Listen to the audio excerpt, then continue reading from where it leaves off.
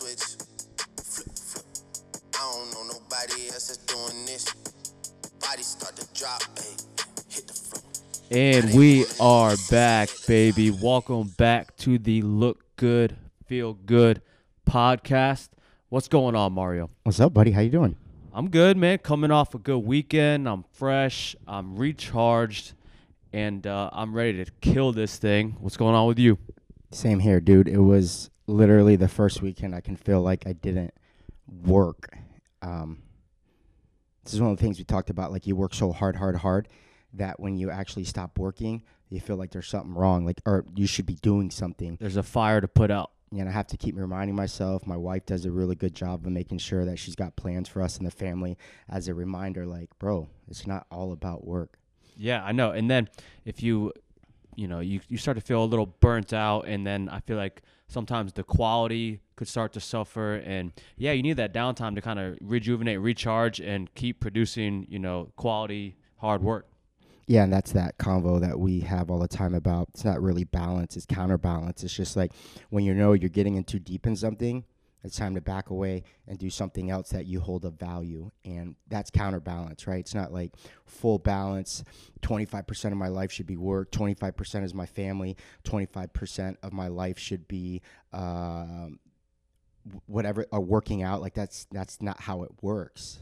It's this kind of push and pull where we never get in the hole too much. Yeah, when you're with your family, it's 100% there. When you're with your training, 100% there. When you're at work, 100% there. Counterbalance, baby. Love it. Absolutely. All right, so I think last week the first official template we were rolling with was nice and smooth. So we want to keep bringing that momentum and build from that. You ready to rock? Let's do it, baby. So today I wanted to break down some attributes to kind of look forward to and look for in a fitness coach, right? There's multiple aspects, there's multiple things to do, but I was thinking, in terms of what I wanted my segment to be on, and, three things that came to mind. So I kind of just want to break these down. Let me hear them. So the first one is professionalism, That's right? Good. If I want to kind of change the game on people thinking that personal trainers are just people that like to work out and they want to share knowledge, right? I want to be full on looked up to, like, bridge the gap between us and full on doctors and lawyers, right? I want to deliver a level of professionalism that can be not compared to those, but just that higher level of expertise, right? Absolutely. We get a bad rap for that. And that's why we have to fill that gap, like you said. Yeah. And then, we are putting in our work and our due diligence to deserve that reputation, that high level reputation, because frankly, we know what we're talking about. So just to deliver a professional experience, when we have our members come in, they're getting greeted. They know they're getting, we try to always say we're giving the best hour of their day. And in order to do that, we have to be professional on the consistency of what we're doing every time they come in. You're hitting the key term, dude, is consistency. I know a professional from a mile away, not from how he or she does things once. It's that same experience. Anybody can wow me once on my initial consultation to see my doctor. Do they wow me like that every time? And that's what we say. That's not a show. We're able to do that because we know that professionalism includes the consistency of experience over time. Yeah, and then when we have our members come in and we have the game plan thought out, we're not just popping up ideas in our head and just rolling whatever comes to mind. We are putting in our time to provide, like you just said, a consistent experience by game planning, by doing trial and error on ourselves, right? Like, the personal training and the CrossFit group class coaching needs to be run as an efficient business, and that's just something we take pride in. So you got to be professional, right? Absolutely. So another one I got is you have to look and you have to fit the part. Preach it. Unfortunately, if you go to some of these global gyms, dude, some of these trainers are overweight, they're heavy, and they're still in their 20s. How are, I just don't understand that. How are they, you always said it was a very pushy sales environment. Like, how can a guy like that who doesn't know anybody in that commercial gym still sell through personal training packages? They're basically used car salesmen. Wow. Right? Wow, I like that. They're great at selling, but They can't deliver. they're not delivering results. That's for damn sure. They're proof of it, right? Physically. Exactly. Themselves, Exactly. yeah. How are you going to convince, hey, this is the right way to do it, to eat clean, long-term, consistently, lifestyle changes, to train, 3 to 5 days a week and constantly varied functional movements. And, I can get to the gist of it, but you're not showing that you do that, right? It's that same thing, practice what you preach, right? Yeah. You have to do that. You have to practice what you preach, because it's not right for you to expect of your athletes to do this formula you're drawing up when you're not doing it. And they're probably secretly thinking that for multiple reasons. If it's time to show a movement and they know you can't do it, and how can you sell credibility there? Not that every trainer needs to be able to do everything. That's why we have a nice compliment. But two, it's like he's saying it, but we know he doesn't truly believe it because there's no way he can do that. Yeah. Right? Or he follows through on that. Yeah, 100%. It's almost like there's like a sense of being fake, right? You're being fake. You're asking this, and it's someone that's writing out a nutrition plan that is eating McDonald's 3 times a day, right? Like, And then he's telling you, yeah, she's telling you to, hey, eat healthy, whatever that means. Right. mm-hmm. And it also, another way to look at it is there's these trainers out there that have all these certifications. They have these, they've read these books, they have these degrees, but they haven't, from an application standpoint, they haven't put it into work, right? Even if you're not over shape. So we don't even have to just go just that rabbit hole, that them being out of shape, but they're, have all these credentials, but they haven't put it to use. So how do they know it works? Absolutely. Right? You and I don't mean to cut you off, but you and I talk about it all the time. We have people out there that we know that have all these sources, right? They tell us they heard this and this and this, but they haven't done it themselves. Absolutely. And they're using their resume as their credibility. And, I say it all the time, knowledge is potential power, right? The certification is potential power. If the gap between actual power and potential power is the ability to execute through action over time. That is the difference. We can read all day. I told you how the BS, we love reading books, but as we start reading books and, following people that we value, there's a dude who's talking about the 1 book a day challenge. And I'm like, that's absurd. It's crazy. That's absurd. And so, okay, whatever. At the end of the month, I say I read 30 books.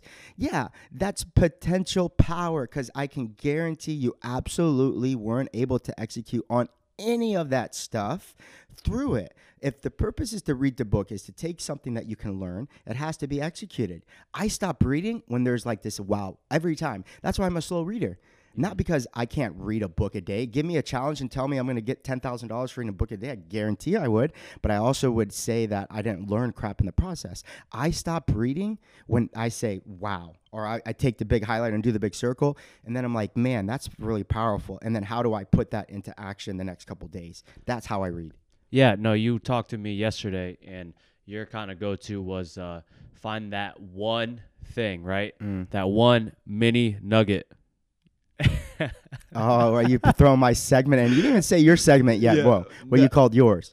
Yeah, I told him it's my breakdown of a mainstream topic, what's on my mind, and I got to title it Brett Breakdown. Brett's Breakdown, baby. We're gonna have better intros here. Yeah, soon. We're gonna get better. But and then so that's two. My last one is they need to have continued education, right?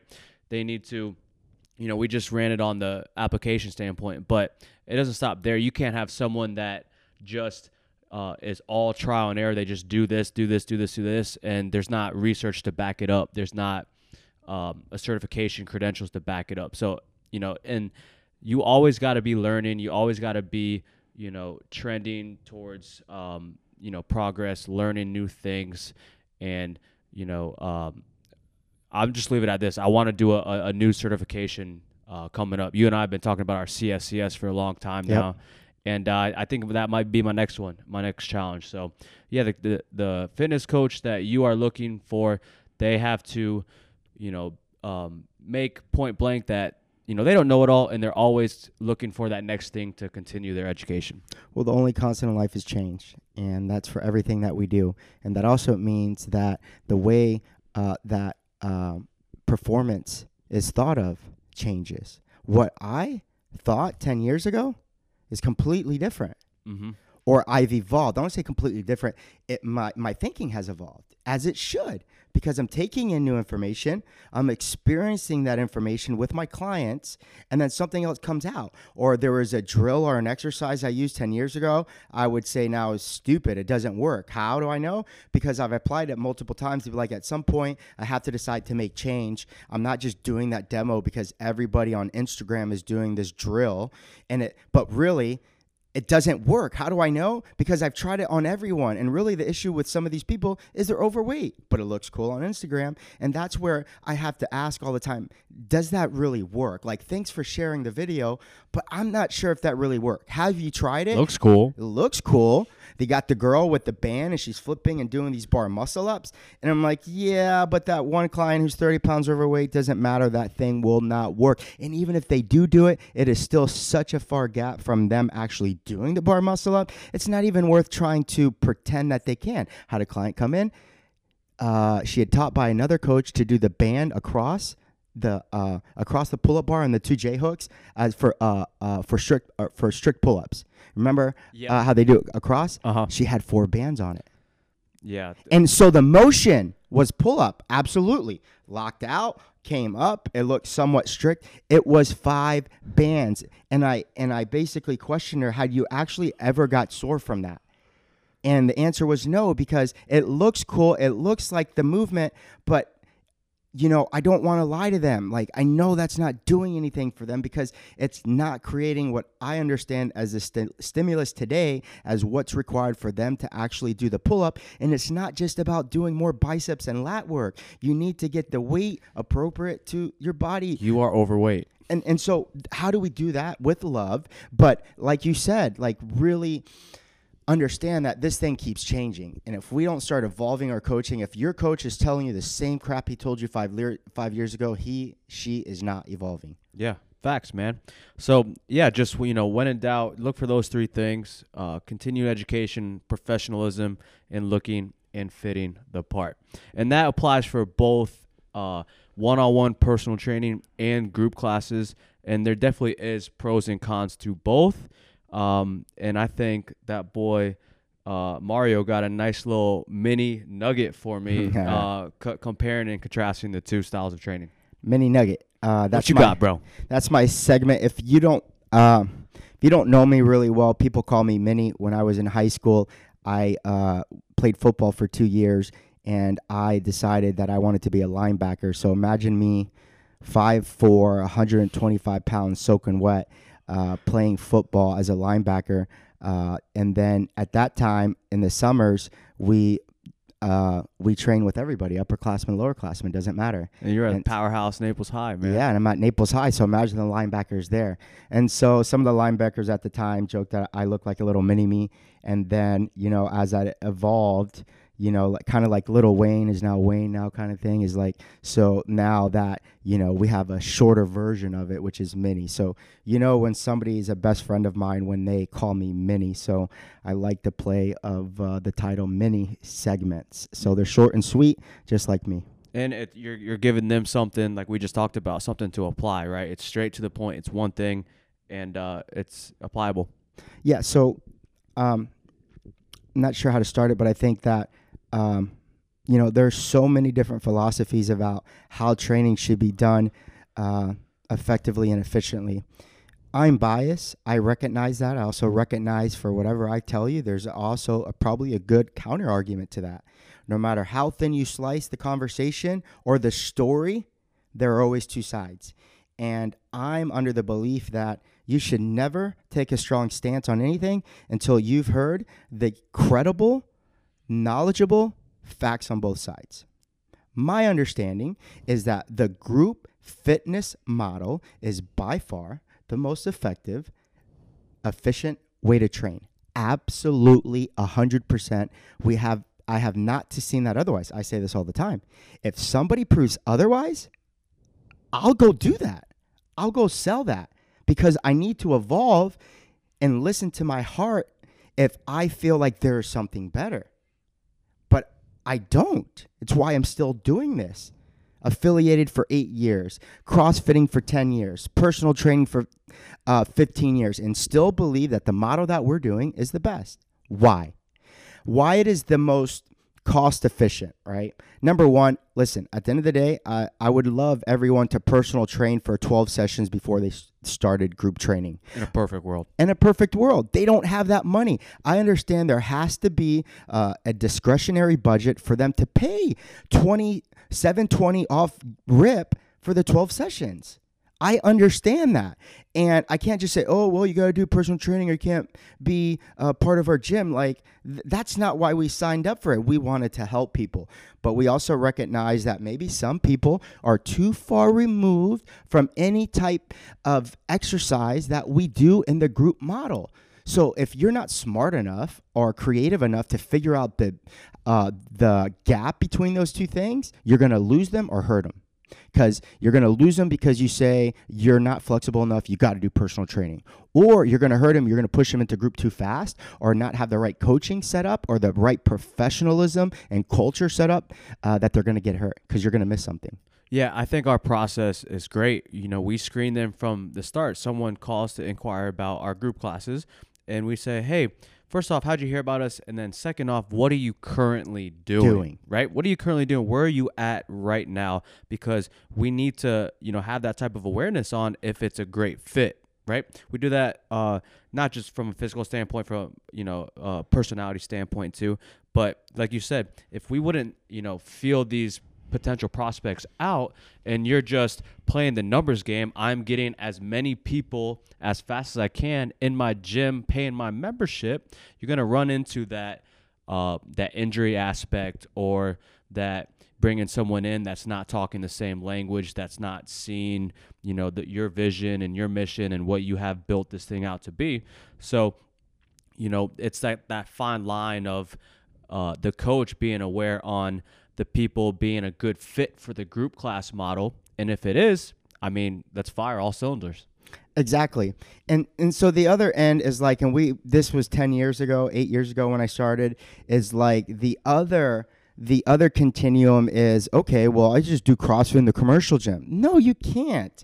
Not only will you look like an idiot doing that, you don't have the most important part, which is the group atmosphere under professional leadership.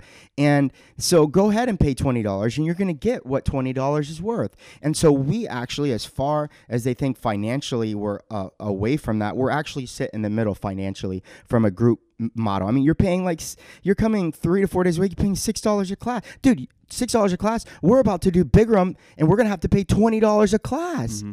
Come on now. And it's value systems for me, right? When the lady says, oh, I really wanted to buy a shirt, but I can't figure out the $20. Come on. You're paying $150 for the you can't figure out how to pay $20. It's a value system. Just tell me you don't really like the shirt and don't buy it. I don't really care, right? And so I've heard every single excuse in the world. I can filter through that BS really quick. The other reason I think that it's the most effective is something really, really near and dear to my heart because it really translates to why I started doing CrossFit in the first place was that group atmosphere. And that, listen, personal training is awesome. I think you'll get some great results because it's one-on-one. You'll get great results faster one-on-one. But you're paying for it. But the biggest difference for me is you cannot develop community one-on-one. Mm-hmm. You cannot develop a full-rounded relationship with multiple people on a one-on-one basis. It's why I don't like models where it's only personal training as part of the facility. Because it's like, yeah, sure, you are helping them get to where they want to be, right? We do that in our group model as well. But ultimately, do you make strong friendships and connections with other people? No, it's one-on-one. And it is like, in comparison, it is boring and compared to the group model. It's why it's ingenious, because it's inherently part of the CrossFit model and nobody even knows about it. It's like, oh, let's go do things fun and then let's just do it together. No, it's the group model indirectly makes things fun, right? It's the first thing that most people come to us about the commercial gym. I'm just bored. Dude, personal training is boring in comparison. I'm not saying it's more exciting or that it's bad because that one-on-one is boring, but that's what you're going to get. Are you okay with that? Hey, you got to pay $720, and it's not really going to be that exciting compared to what you're used to doing in the group model. Are you okay with that too? Cool. We take advantage of a lot of things that we love about team training. The community, the connections we make, the battle that we compete against with one another. Competition is huge. That whole atmosphere of pushing each other. You're not going to get that one-on-one. Even if you do the one-on-one, but everyone else is doing one-on-one around me, so it's kind of like community. No, it's not. We can't connect. We're not doing the same exact thing. Like, I'm doing a completely different workout. No, the group model sells us connecting together because we're going through the battle and the war together. Now, the counter argument is, well, you don't get as much value because there's so many people with different levels. I argue that's the coach's fault, man.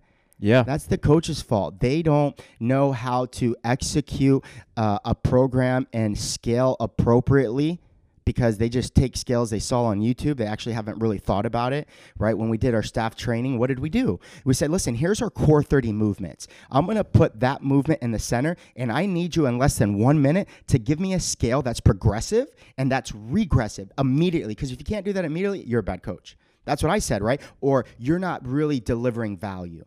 Right? You're just saying, oh, okay, well, you can't do pull-ups. Go ahead and grab 5 bands and do that. What are you doing? The gap from the 5 bands to the pull-up is too far because you haven't spent enough time to create the dashes between the line. That's a bad coach. That is not bad group fitness. Yeah, you don't have a game plan to progressively get your athletes better and better and better on a well-designed, focused continuum. And that just, it's ridiculous to say that's the fault of the group fitness model. Absolutely not. It's why they argue CrossFit was dangerous. There's no such thing that's inherently dangerous. None in the fitness industry. It's what you're doing in the moment that makes it inherently dangerous. Nobody's blaming car thefts on cars. They're like, oh no, it's that dude. Oh my God, he wasn't paying attention. They were texting and driving. It's the absolute same, Brett. Mm-hmm. It's that stupid workout should have never been designed. Who thought of doing that? That makes no scientific sense. Or that coach is not a real coach. Like, he wasn't doing what he was supposed to do. That's the leadership not being able to build a model where there's consistent coaching across time. Listen, when a member only likes to come to one coach's class, there's a big problem in your culture, buddy. You better fix it, because we are all have the mindset of what it means to be professional. And so my concern is that we need to stop blaming that on the group fitness model, because the problem is not the group fitness model, is you don't have a clue how to run it professionally, effectively, and efficiently. And until that's done, I swear on my life by the group model. Yeah, and there's a reason why we make our coaching process the real deal. Like, they got to commit their time so we can develop them to make sure they're ready to coach our athletes, right? Like, there's not, hey, I'm CrossFit certified. Can I get a job tomorrow and start coaching?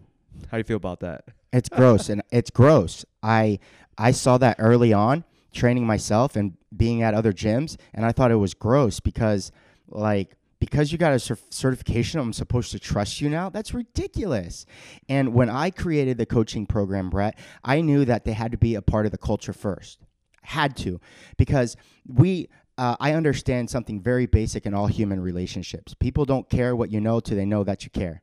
Mm-hmm. I knew that from the first. So it would make more sense that the prospective coach who wants to coach one day at my gym is already a member. Not because they're paying me. I could care less. I could care less about the $100. It's, dude, how are you going to get any credibility? No one even knows your name. Yeah. Get in the culture. Breathe it. Live it.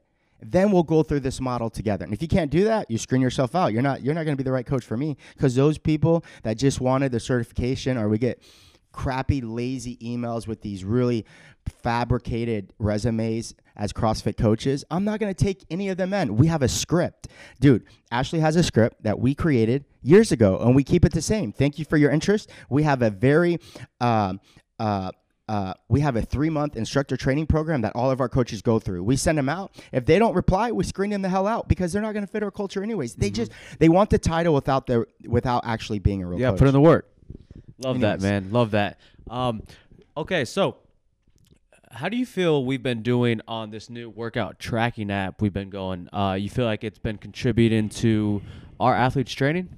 Absolutely, 100%. It's not like, I'm very careful of just talking and selling about like a quantitative measure. Like, that's part of it. But one of the things if we want to add that into my conversation about why it's important with group training, we extended group training outside of class with our workout app that has just as many beneficial features from a social aspect. You can't get that personal training. Can you imagine like going on like a Facebook page and then you're saying, hey, here's my training today. What's yours? Like, we don't even have that convo. All we have to say is, wow, today's training was really tough. That's part B going into part C was very challenging. Like, we connect. You can't connect when you're going one-on-one. That's ridiculous. Yeah, that accountability standpoint is, game changer. I got people coming in to take my evening classes, and they're looking on their apps.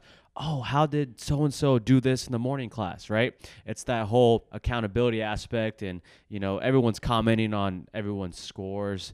And, it's awesome, man. I think it was a successful first month. We're about a month in this thing as it being live.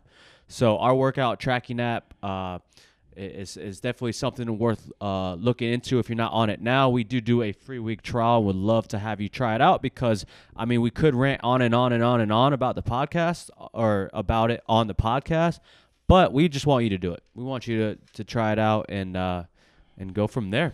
Dude, we make it easy as possible for them. Just get on the app for 7 days. It'll sell itself. I'm tired of people just making excuses. Like, if you're interested, try the free app. Yeah, try it. Try the free trial. Ask someone else that's already on it, and let's get it going. Q&A time. We got some questions, throughout the week that we want to get into. And the first one, which I definitely want to ask you, my man, because I remember you doing a Instagram post, like slapping yourself in the face with some smooth hands, and I did it in slow mo. Your ugly mug. I should have put like Baywatch soundtrack. No, actually, it was hysterical, and I did laugh out loud. So great post. Okay, so from our listener, my hands are consistently getting tore up when I'm doing pull-ups, kipping pull-ups, and toes to bar. What can I do to take care of this? There's a lot of different ways to attack it. One is just knowing the individual, how long you've been training. Like, I think that if you go from never doing the style of training that we do to going into it, your hands are going to get roughed up. You're grabbing things and objects that you've never grabbed before consistently on a weekly, monthly, and 1 year basis, right, that you've been training with us. They're going to get roughed up. So you need to get ahead of that issue versus, oh, I got 3 tears right now. What do I do? That individual did not get ahead of that. Mm-hmm. That's number one. How do we get ahead of it? I think that we just need to, this is basic stuff. It's not rocket science. Detach from the CrossFit thing. Just look at the skin. Look at your palm, right? It should be when moisturized, elastic, and stretchy, right? That's basic concept. So most of the time, when you have that elasticity, you can handle more shear. Shear is a forceful pulling motion. Shear on the skin, shear on the muscle, whatever it might be. But shear on the skin is a stretching capacity, your ability to stretch your hamstrings. The more you can get that to stretch, the more elastic and lower probability of ripping, because the rip is the end range of the skin being stretched and it has no more, so it opens up to create the space. That's physiology 101 of the dermatology of the skin. This is why I hate chalk. Multiple reasons. One, it produces the opposite effect of what the skin's intention and heart is, if it had one, which is it needs to stretch on a daily basis. The chalk works because it really dries the skin, reduces the elasticity, and creates friction. Those three things are why you're ripping your hands and you don't even know because you love chalking. Yeah. You love to chalk everything, the medicine ball, the handstand, the barbell, and make the excuse you can't do 3 pull-ups because you don't have chalk. That's a ridiculous statement. Yeah, my training partner today actually said he needed chalk. I said, you don't need chalk. You want chalk. Absolutely. You want chalk. And 2, we trained all our lives with without chalk, right? The person coming in 90% of the time has never used chalk before. But now the culture of CrossFit is saw someone else do it. Right? And now they want chalk. Listen, dude, your issue is not the chalk, right? So one is, why are they asking about the chalk? Do I think an animal like me who has to come into the open and he goes RX and he knocks out 50 bar muscle ups and needs chalk? Does Ben Smith, when he come to my gym to work out, need chalk because he's going to go 32 minutes in with about 70 toes to bar? Does he need chalk? Absolutely. Of course. It's a performance enhancer at that point. At the not a crutch. Absolutely. Let me finish that. It's a performance enhancer at the top 1% of your capacity. Why? Dude, you better not be chalking if I'm a top 1% of my capacity. Dude, if you ever see me grab chalk before a 400-pound deadlift, slap me. Yeah. Dude, if you see me grab chalk before 50 pull-ups of volume in, slap me, right? And you know what? I think that all gyms should have benchmarks for when they're allowed to touch chalk. Right? Think about it. Yeah, hey, okay, she needs to deadlift 225 today for 40 reps. Go ahead, sweetie, grab the chalk. But when the lady who's grabbing 85 pounds wants chalk, that's ridiculous. It's ridiculous, and we need to break that because, and again, the issue is not that's the truth. That's the fact. It's how do we communicate that without hurting their feelings? That's what great people, great leaders, great coaches do because the fact is the fact. You don't need the chalk. You just don't say it like that because you'll offend them. That's not we don't take any pride in telling people the fact by offending them. We do it with love because we want to support them, but the fact of the matter, sweetie, it's the chalk is not why you can't deadlift 225 pounds. You're new. You don't train this. She's been doing this for 4 years. You know that she's been on 3 different strength cycles in 4 years. They don't want to hear that. They just want, give me the chalk so I can try to pretend I'm lifting more weight. And we have to deal with that issue too. But stop ripping your hands. Take care of it more. Take care of it more. Don't put lotion on before the workout and then you fall on your face. That's not what I'm saying. I'm saying throughout the days, you should be putting lotion on. You should be looking at your hands and shaving them down with a little callus stone or rock stone or the metal ones that they have. You should be clipping them here and there and really just paying attention to what these hands are looking like. Again, if you're new, some of that is part of the process, right? Charge it to the game. Yeah. Put it into your bank account of hey, that's just going to happen. Now, if it keeps happening, you're doing something wrong. But this is obvious stuff to me. It's obvious stuff to me. Yeah. What I would also say is you need to kind of work on your awareness on how you're moving on the pull-up bar, right? If chances are if you're constantly ripping time and time again, you have some sort of out of control movement where you're not grabbing the bar, properly and moving your body weight in correlation with a proper grip on the bar to where this out of control motion is what's ripping you up. It's a good point. There is undulating of the grip from full tension to little tension and back and forth, and there's a dance there with the palm. If you're death gripping it, not only are you going to increase the chance of you ripping your hands, you're also probably have a very inconsistent pulling motion, whatever you're doing, because there's not a movement that I know where the hands are fully death grip through all the reps.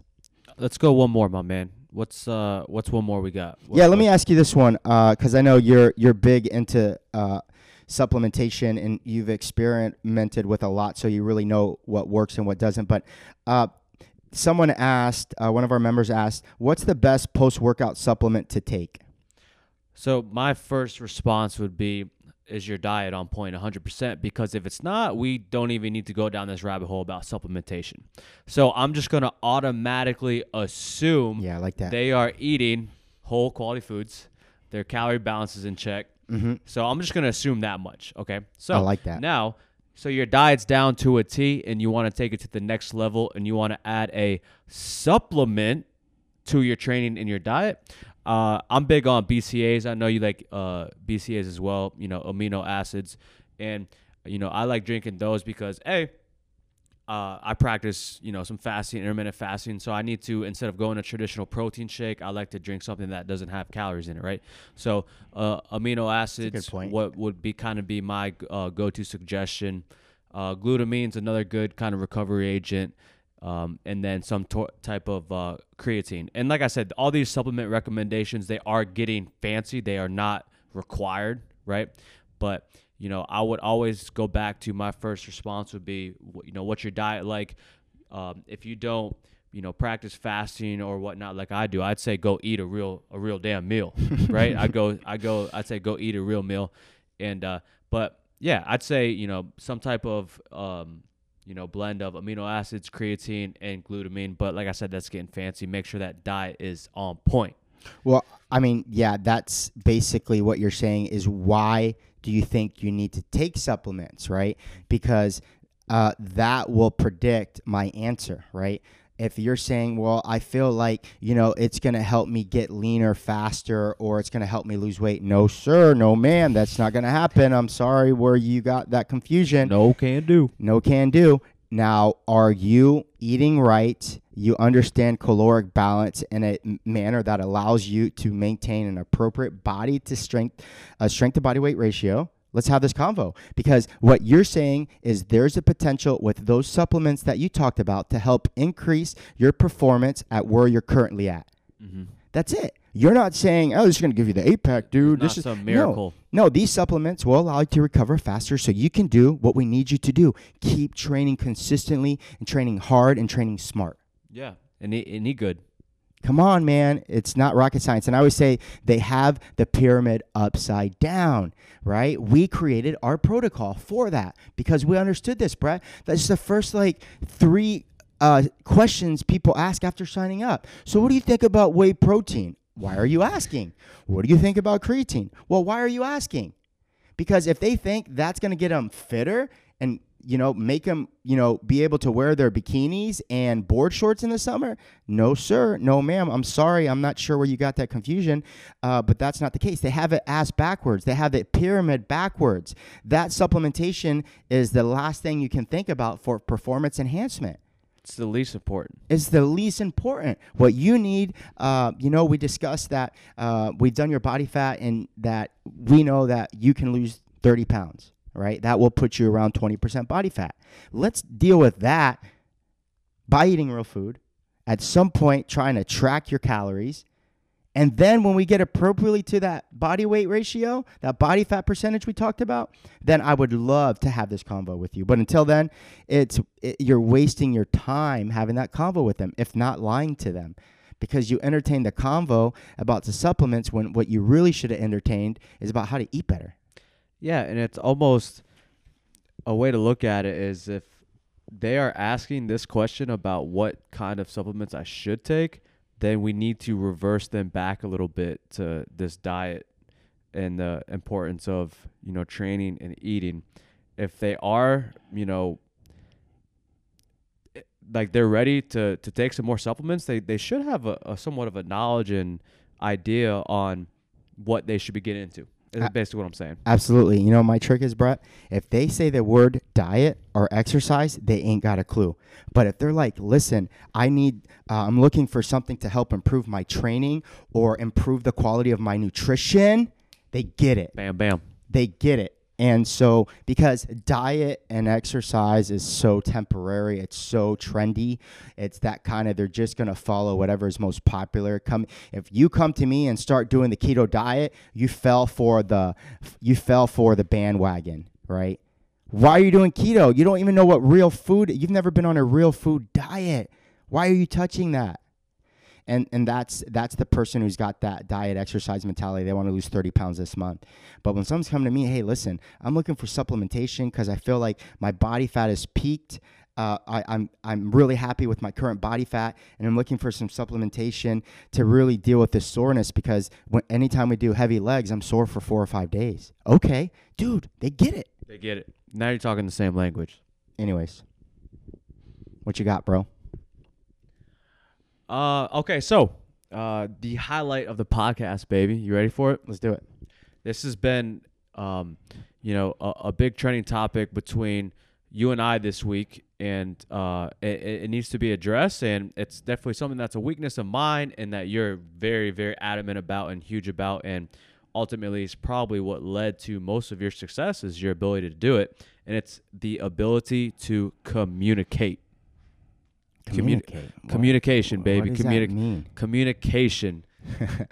So go ahead, ask me. No, I think that it's like the word community. Everyone's talking. Everyone throws that word out there, and no one has personally defined it. Not some bullshit like quote they heard some person on social media. Dude, no. What do you think communication is? You're like, oh, it's so important to communicate in the marriage. No one's defined what that means. Oh, it's important that when you get upset to communicate. No one's defined how to do that. And my issue is because, personally, my mom wasn't really good at that. And, I understand the way she treated certain situations when we were kids, but it doesn't make it right. And what I understood is that my mom is a bad communicator, and I took that for a really long time, meaning like if I had an issue with you, I would get angry and tell you what that issue was and then never talk about it again, ever. And I did that with multiple relationships. A lot of people are still doing that to this day. And they think that's communication because, hey, well, I said it really loud and I told you how I felt and I'm just going to spit on you and tell you everything I feel. And then I'm supposed to like hug you and kiss you and pretend like nothing happened. And that was how I was treated as a little kid. And as that got into relationships, I'm like, this is why it's not working. That model doesn't work. So I had to learn how to get uncomfortable trying to figure out what communication meant to me to really feel like I understand it. I'm not perfect at it. There's no such thing as perfection. But when I know I'm not communicating well, I'm not bullshitting myself anymore saying that I'm communicating well when I'm really not, because I know what it takes to communicate well. I feel like if you're, just thinking about stuff and keeping it bottled in, it delivers stress and anxiety, which is always probably worse than the outcome you take if you just express yourself and at the moment is what you're big on. Just get it out there and say it and, go with the repercussions if there's any, when you get there instead of, I feel like, we as society kind of think about this stuff and we're doing more damage on keeping it bottled up than getting it out there. Absolutely. And that is that you are trying to communicate or envision the convo in your head before you actually do the communication. I think that's dangerous because what happens is you delay what needs to really happen, which is just to have the conversation. And that's why I mean having it in the moment is the most important.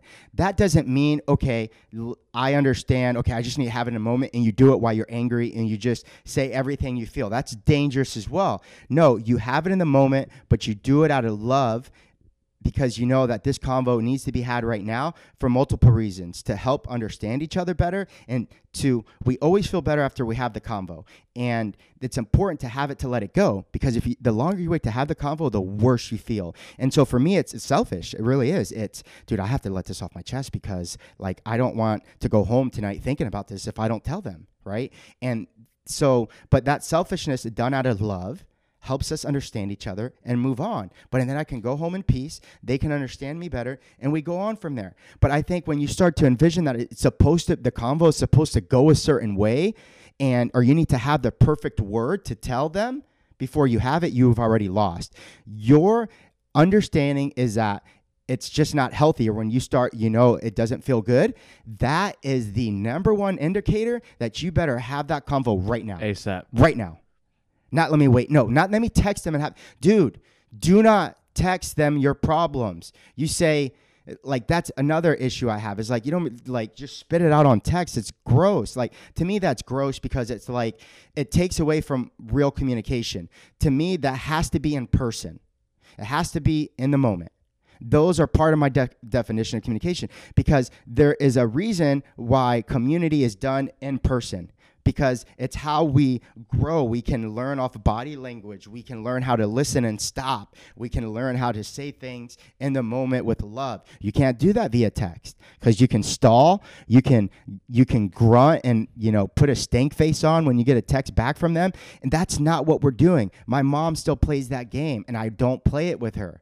And you know what happens? It dies down, and I reduce that drama or that, her ability to really harm me, right, emotionally. And so I understand is I'm going to have these convos with them. Regardless, I'm doing it out of love. I'm not going to like spit in your face and tell you, if you don't want to come back tomorrow, I don't care. No, I need to understand where you're coming from. But I'm not going to pretend and visualize that I know what you're coming from if I've never heard it out of your mouth. Yeah, and then if you are, communicating with someone and you know where their heart is at, you take that with, as it is, face value. Hey, if he is telling me some things that, they're not, maybe might not agree with, or, they not necessarily hurt my feelings, but I know where his heart is at. I know where her heart is at. I know the type of person they are. So I have to hear them out and express myself right back to them. And best case scenario, we come to an understanding and agreement. Yep. And everything is good. Worst case scenario, we go, hey, this is what we have to end this conversation on, and we might have to go our separate ways. But at least you're coming to somewhat of an agreement and understanding on your view and my view. Even if they click, great. If they don't, at least we're coming to that agreement on, hey, I said what I need to say. I listened to you on what you had to say, and this may not just work. We got to go our separate ways. No matter how thin you slice it, there are always two sides, right? And that's why I do not take anyone's story about anything at face value, ever. I don't care why you tell me my way of training is better than your way of training is the best, because somebody else has a counter argument why that training doesn't work. I don't care why you tell me this diet is the best, because there's someone else who's telling that understands that there's a counter argument to that. So when it comes to that same mentality in human relationships, I don't care how amazing and thorough your story is about so-and-so who didn't listen to you in class today and they were just very rude. Because when I go and talk to him or her, they have a completely different story. And so what I tell the coaches with communication is, did you follow up? Yeah, I've emailed them 3 times. That is not communication, dude.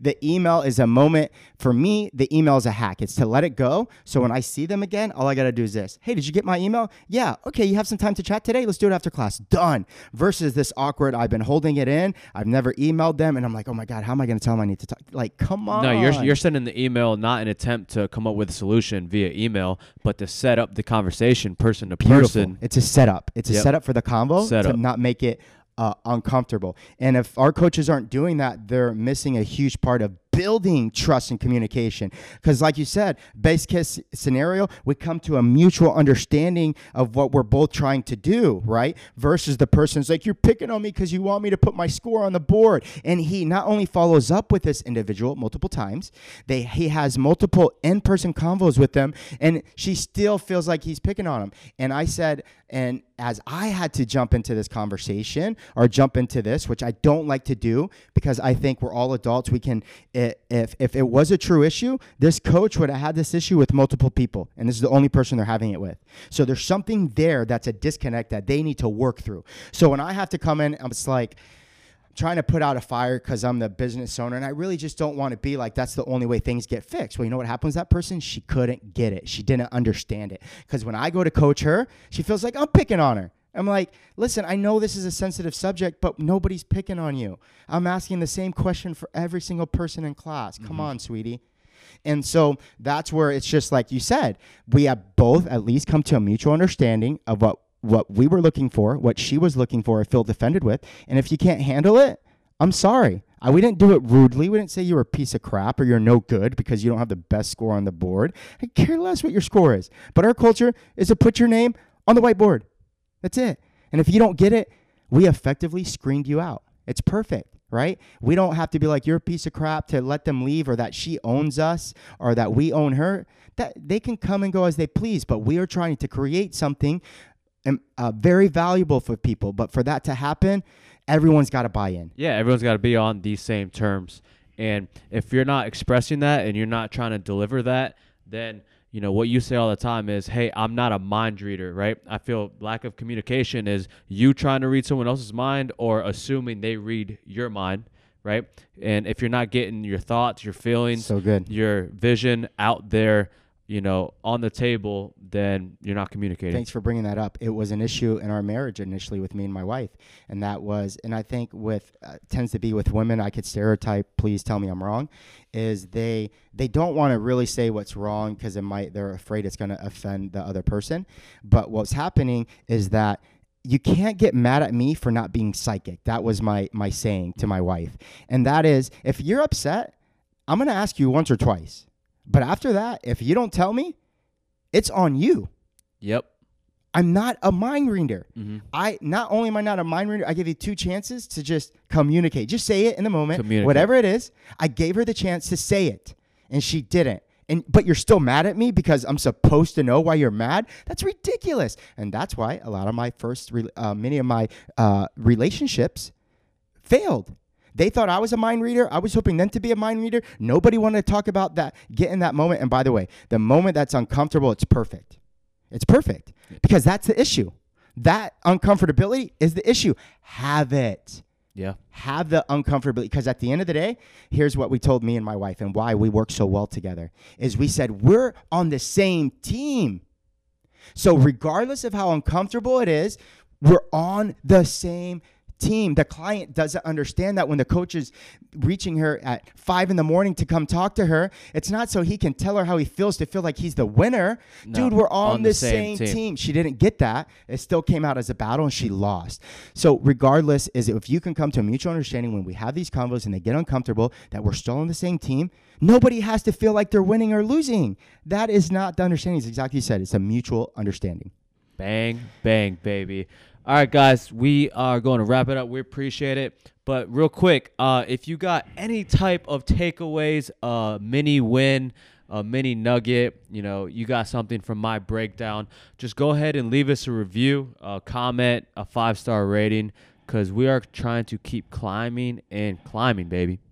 We appreciate it, guys. We love doing this because ultimately we feel like we had something to say. And even if it's that one person that is drinking the Kool-Aid on what we're saying or really getting something out of it, it was worth the year, over a year that we've been doing this. And we'll keep on cranking, so keep tuning in. Thanks, See you guys. guys. Bye.